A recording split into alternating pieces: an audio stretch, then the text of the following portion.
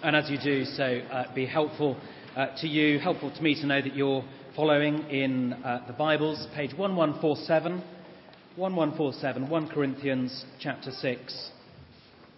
You may also find it helpful, just in case I get lost, to know where I'm trying to get to by taking up the sermon outlines. They do say on them 1 Corinthians 5, please, just a reminder, isn't it, that none of us is perfect and we all make mistakes. So that is 1 Corinthians 6. You haven't got the wrong sheets. Well, let's pray now, shall we?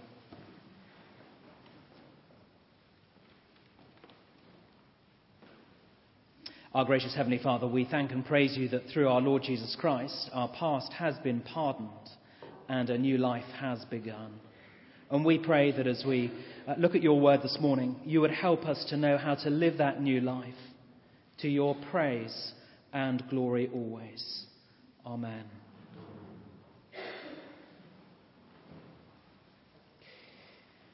The key matter this morning in our passage is that of judgment. Who should church members go to if they disagree with one another? Now, I suspect that if we'd taken a straw poll before we came in this morning and before we'd heard this passage, that many of us, me included, before I started to look in depth at this passage, would have probably done much the same as the world.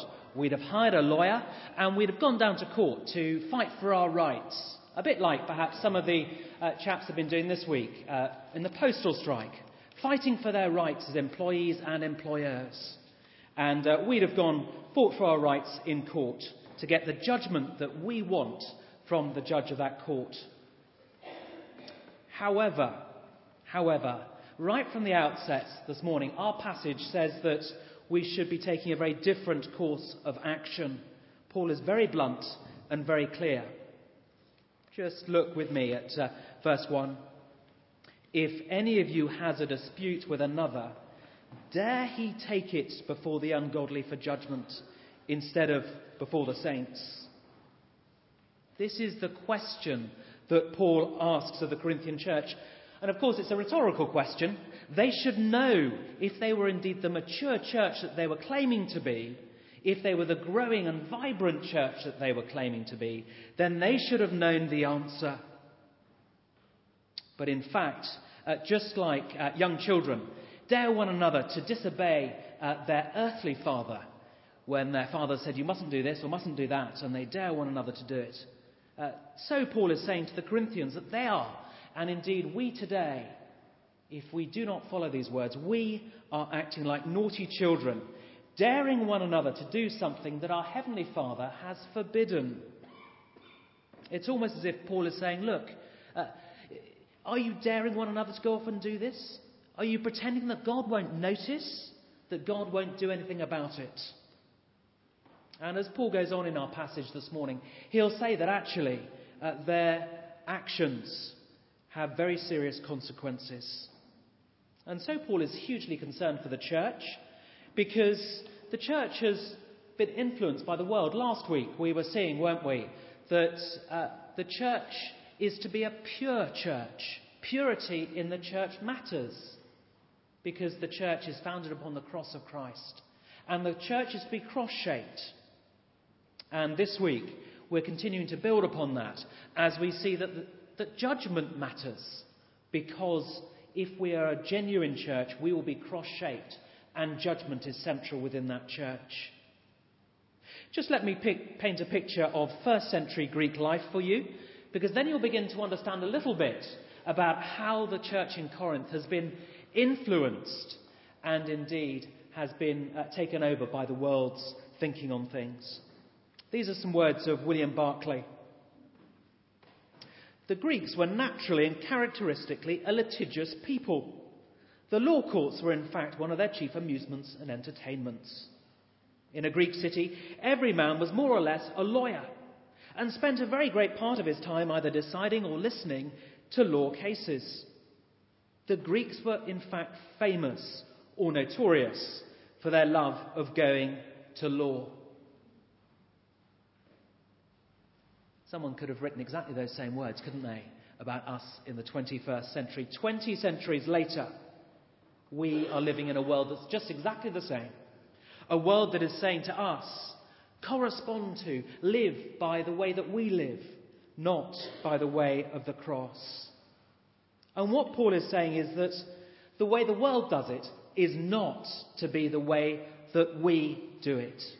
Because the church is shaped by the cross of Christ, by the message of Jesus Christ crucified for our sins. The cross shapes the church, not the culture of the world. And of course, to suggest otherwise betrays our conflict of interest, doesn't it? So if we're people who are saying, I demand my rights, and if I behave in a worldly way about that, well then indeed the church very quickly becomes out of shape. It's a bit like, I guess many of us men don't knit, but if our ladies were to be knitting and knitting a jumper and started using two totally different patterns, the result would be an absolute mess. And that is what Paul is saying has happened in the church. The church should be cross-shaped, but it's being culturally shaped by the way in which the world goes to court and treats law. And Paul in these verses says that's a very, very frightening situation, because God will judge us as he judges the world. If you're not sure about that, can I just give you a foretaste of where we're heading? Just look down at verse 9 with me, and I will read to you. Do you not know that the wicked will not inherit the kingdom of God? Do not be deceived. As we see later, Paul is placing the Corinthians in their attitudes to going to court alongside people who are living godless lives. And Paul says they will be judged. You will be judged. So friends, judgment really does matter. And it's really a matter for all of us to be concerned with here at Christ Church Forward. And we need to be realistic, don't we? Our church can look like a bed of roses, but underneath the surface, church life won't always be harmonious. In a church our size, there are always going to be disputes. For example, there may be a Christian employee who has a dispute with his Christian boss, a Christian landlord with his Christian tenant. Two siblings in the church may disagree as to how to divide the inheritance that they've been left. A Christian marriage may break down and husband and wife can't agree. A Christian business partnership may turn sour. These things do and will happen. And it may well be that that strikes a chord with where your life is at the moment. These things were happening in Corinth. They're probably happening here. And Paul says that is standing us as individuals and the church into great danger. So let's sit up and take notice of what Paul says. And let's notice first off that Paul has a focus of judgment in verses 2 through to 4, a focus on judgment. Just notice how in these verses Paul tells the Corinthians that they've lost the plot, that if they are going to worldly authorities about an issue, then they've lost sight of who they really are. So verse 2, do you not know that the saints will judge the world? And if you are to judge the world, are you not competent to judge trivial cases? Do you not know that we will judge angels? How much more the things of this life? We may think that these kind of matters that I've already been mentioning, the things that are going on in your lives, are far better dealt with by the world. We think that they are the professionals, don't we? But what does God's word here tell us about who the professionals are? The professionals are the saints. I'm not talking about people like Roger Moore, the saint. I am talking about you and me, if we are in Jesus Christ this morning. Those who believe in Jesus, live with him as Saviour and Lord. People shaped by the cross. You and I. We are the professionals. Now, I think it's worth emphasising at this stage that we're talking about civil issues, civil disputes. We're not talking about criminal cases here. The Bible's very clear. Romans chapter 13, the first 5 verses. remind us that criminal law is part and parcel of the state's provision. It's what God has done through the state. We're talking here about civil issues. So how are we to be involved in judgment? Well, I think there are two judgments in view here. First off, there's the judgment in the future. In those verses I just read us, we are told that Christians will share in the judgment of the world. That you and I, if we are Christians here this morning, we are going to be like the law lords in the greatest legal act of history and of eternity, judging the world. That is what is happening in the future. And so, Paul says, in the present, because of that future, Christians are to stand in judgment in the church.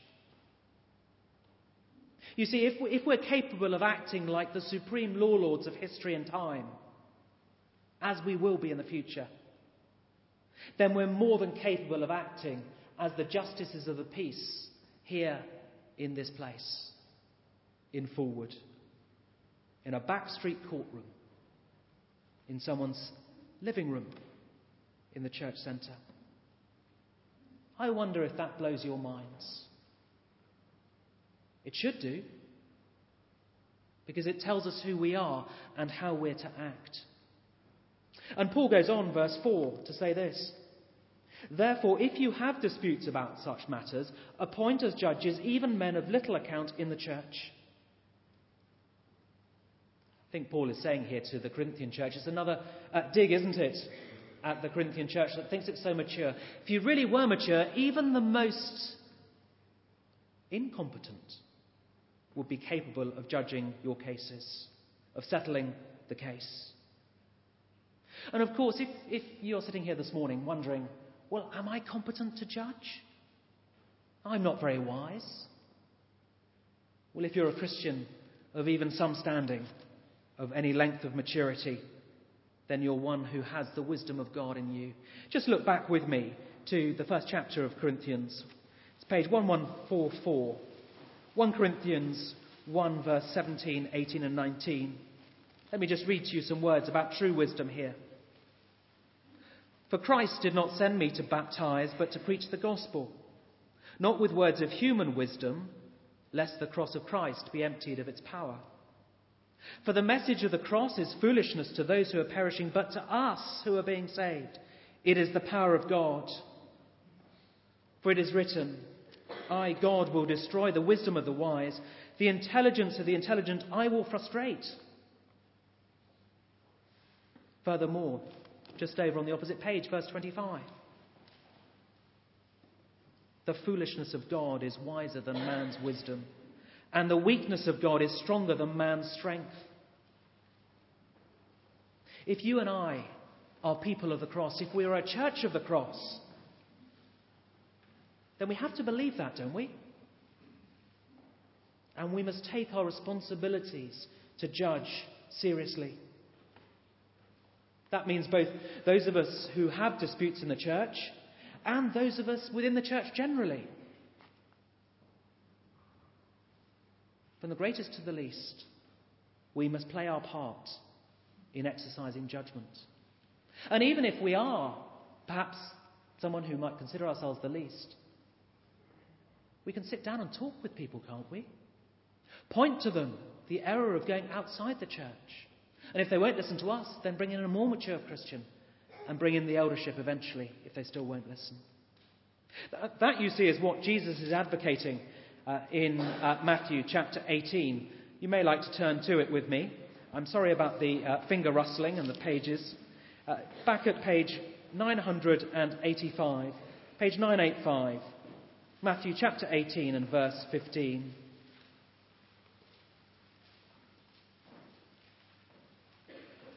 These are the words of Jesus. Matthew 18, verse 15. "If your brother sins against you, go and show him his fault, just between the two of you." That's where we're to start. That's where we're to begin. "If he listens to you, you have won your brother over. But if he will not listen, take one or two others along, so that every matter may be established by the testimony of 2 or 3 witnesses. There you go. Take 2 or 3 of your friends in the church. 2 or 3, not even necessarily your friends, but members of the church family with you. And then if that doesn't work, they still won't see sense. Verse 17, if he refuses to listen to them, tell it to the church. And if he refuses even to listen to the church, treat him as you would a pagan or a tax collector. We heard last week, didn't we, about expelling the immoral brother? This is what we're saying. If someone is not going to listen to the word of God, that is the way that they are treating themselves. This is what they're claiming to be. They're claiming not to be of the church. So, it begins, doesn't it, with talking with one another. To ensure that if I do have a dispute with my brother, I talk to him. Make sure there's no misunderstanding, because that's where the basis of most disputes come. A misunderstanding, not a wrong. And then we're to talk with brother and sister. And then maybe with the church eldership at some later stage if people still don't listen. And we must encourage one another to do this. This is why I think having small groups and small prayer groups is so important. Because in a church like this, people will get lost. Disputes allowed to fester. But if we're in small groups, then I hope and pray that we'll be mentioning to our friends in those groups when we have a dispute with a brother or sister. And they should urge us to resolve it. They should pray with us, help us to work through it. And then, of course, if we are called to judge, when we do judge, we must judge with humility, recognizing that none of us is better to judge if we're mature than another person. All we're doing is just performing the role that God has called us to perform. So, friends, judgment in the church does matter, because judgment here and now is caught up with eternal judgment in the future. We're called to judge now, because one day in the future we will be called to judge the world. And we're not only called to judge, we are competent to judge. Those words should be sufficient for us. But Paul knows that some of us will still need to be convinced, as he knew that the Corinthians would still need to be convinced even further. And so he continues to do that in the next few verses. And I'm just going to highlight 4 reasons from the following verses why, if we do not judge now, we continue to deny the cross of Christ and our place in his family and church. Because it denies who Jesus is, it denies why he came and died, and it denies his claim on our lives. So let's look at these then now. The first of them is that it's a denial of God's purposes and provision for his church. Verse 5 tells us that if we won't judge, we are denying God's calling, and we're denying that he's equipped us as a church to do exactly that. Let me just read from verse 4 just to put 5 in context. Therefore, if you have disputes about such matters, appoint as judges even men of little account in the church. I say this to shame you. Is it possible that there is nobody among you wise enough to judge a dispute between believers? Those words must have hurt the Corinthians. They thought they were so wise and mature, because it suggests that there was no one wise enough. No one had even gone past first base in the Christian life, let alone a mature person. And of course, Paul's irony should not be lost on us either. We as a church, if we're a mature church, if we allow people to go outside the church fellowship and deny judgment within the church, then we're denying our purpose and God's provision. No, you see, the only response if we're doing that must be to return to the cross afresh, mustn't it? To see the way in which we have been rescued from the ultimate judgment in the future. Because when we realise that, then we get judgment in this world in perspective. So first off then, it's a denial of God's purposes and provision. Secondly, it's damaging to the witness of God's church. Verse 6. But instead of going to the church, one brother goes to law against another, and this in front of unbelievers. See, what Paul is saying is, do you see what you're doing, Corinthians? Might be saying it to us here this morning. Do you know what you're doing, Church of Christ Church? Do you know what you're doing by going to the courts of the world? You're airing your disputes before people who are unbelievers, people who are lost, people who have yet to hear and respond to the gospel. What is your presence at that court saying about the gospel that you are wanting to tell them? At best, it's unhelpful. At worst, it's going to put them off the gospel that you're trying to tell them. Because the gospel has at its heart judgment and forgiveness. And yet, by the mere fact that you yourselves are seeking judgment and not offering forgiveness to your brother. What does that say about the gospel?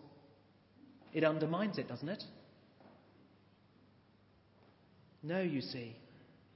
Going outside the church family damages the witness of God's church.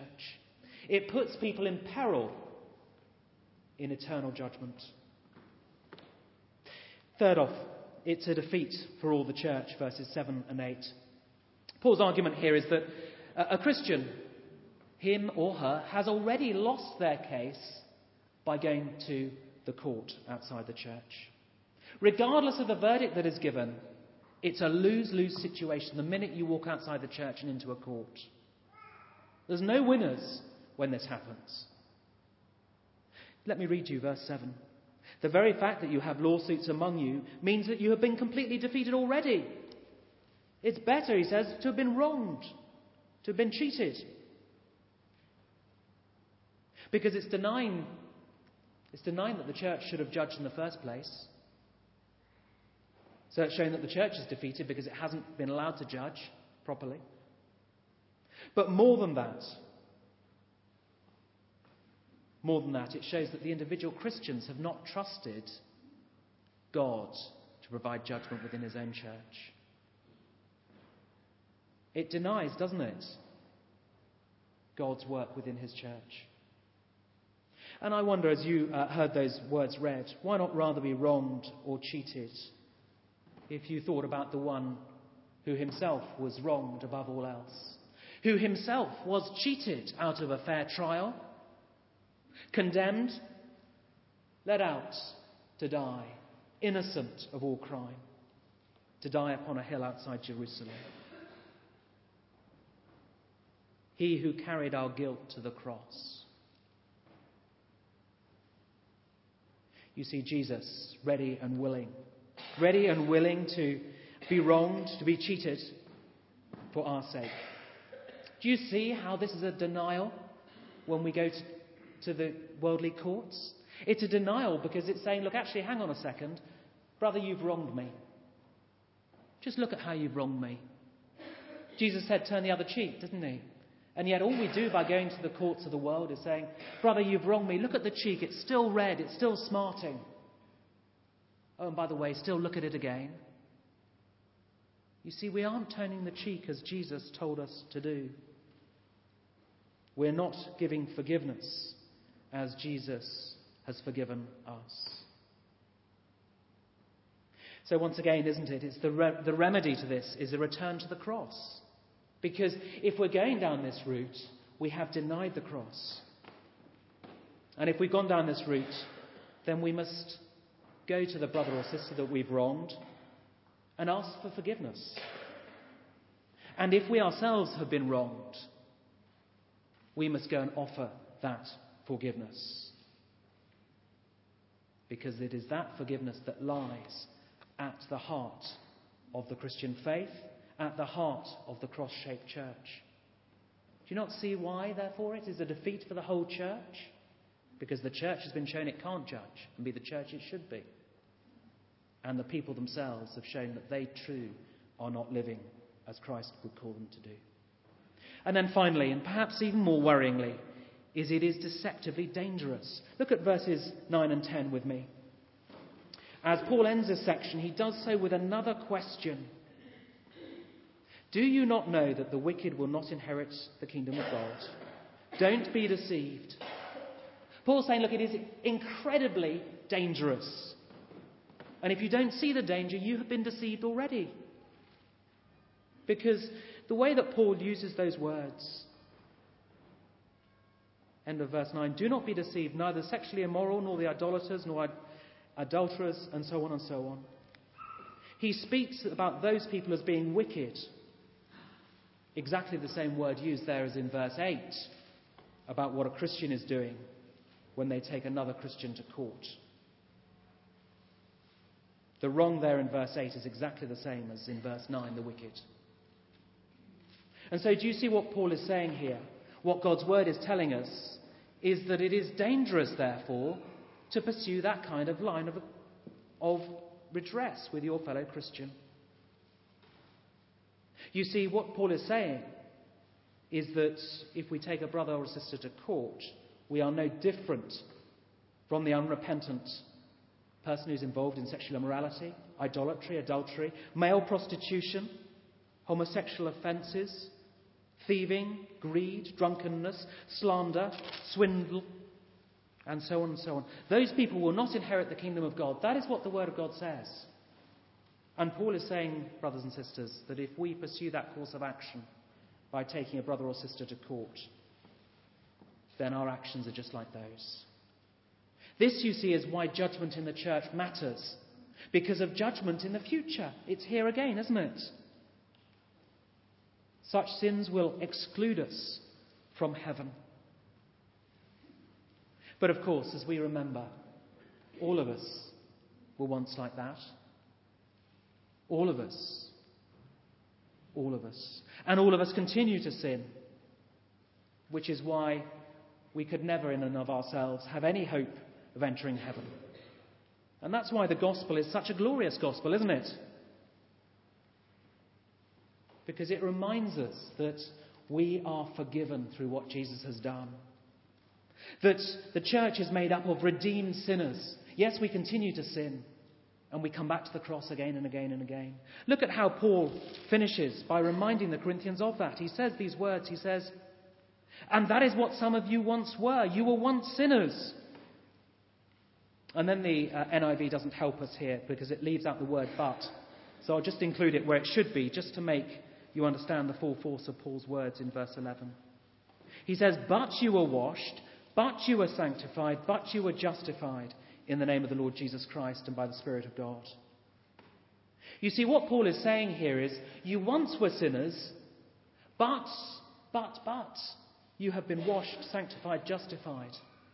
So he says, live as those who have been put right with God, and don't go back to sin, albeit another manifestation of sin. It's an amazing picture, isn't it, here, of being washed clean spiritually. I guess a number of us probably don't play rugby these days. We're probably slightly too old for it, but we can think back to our youth when we might have played sport of one kind or another. Or indeed perhaps gone for a long muddy walk and we've gone out and we've got thoroughly and utterly caked in mud. We may have slid down the hill and there's mud all over us and all over our clothes. And we come home, we jump into a nice hot shower or bath and the mud is washed away. It's all gone. We're clean. And that is what Paul is saying here, is that if you are a Christian person here this morning, that is what has happened to you in and through what Jesus has done upon the cross. Though our sins were once like scarlet, we are now white as wool. We have been washed, sanctified, made holy, set apart for God, and justified, made as if we have never sinned before. And so Paul says, live like that. Don't go back to the ways of sinful man. Don't pursue these courses of action through the court. Paul's saying, live out your new identity, your status, and your life. Remember what Jesus did for you on the cross and live for him. So, as I close, do you see now why judgment in the church now matters? Because of judgment in the future. I wonder who needs to be reminded of that this morning. I wonder who needs to be reminded of judgment now and our role in that. Who needs to rethink how they are handling a dispute with a brother or sister in Christ. Today would be a good time to return to Christ, wouldn't it? Return to the cross and repent and start again? At the end of the sermon, I'll give you a moment of quiet. Give you the opportunity to make your peace with Christ. And then after the service, to go on and put that into action with your brother or sister in Christ.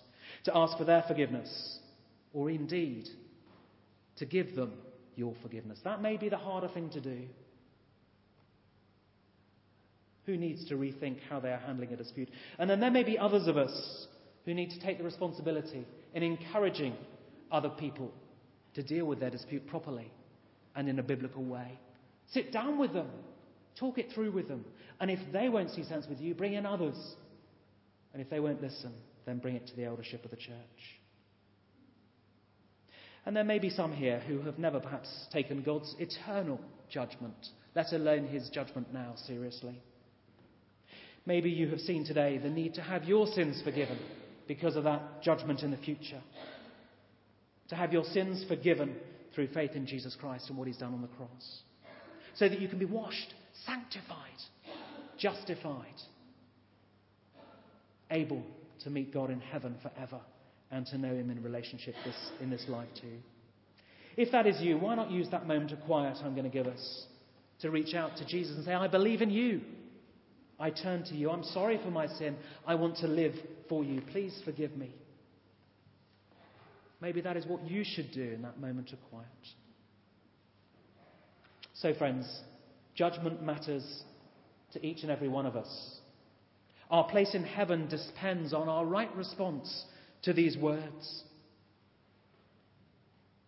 We need to return to the cross as a church and as individuals.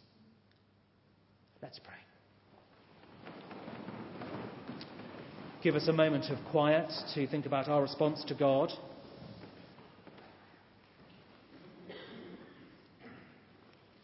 Whether we need to respond to him with judgment in this life at the forefront or judgment in eternity.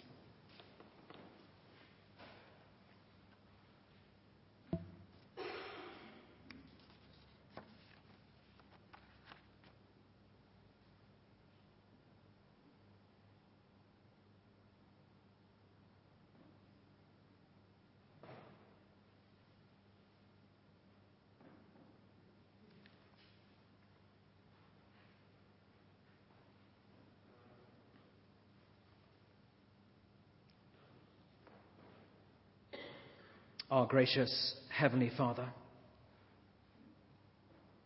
we are sorry for the ways in which we have denied your judgment through your church in this world and your judgment in eternity. Please forgive us for our misunderstanding and for our deliberate disobedience. And please, in your mercy, and because of your Son Jesus' death on the cross, change and transform us, wash us and cleanse us, that we may indeed be right with you now and in eternity. Give us courage, dear Father, to sort out what needs to be sorted out, not just with you, but with one another. For we ask it for the sake of Jesus Christ, who died for us. Amen.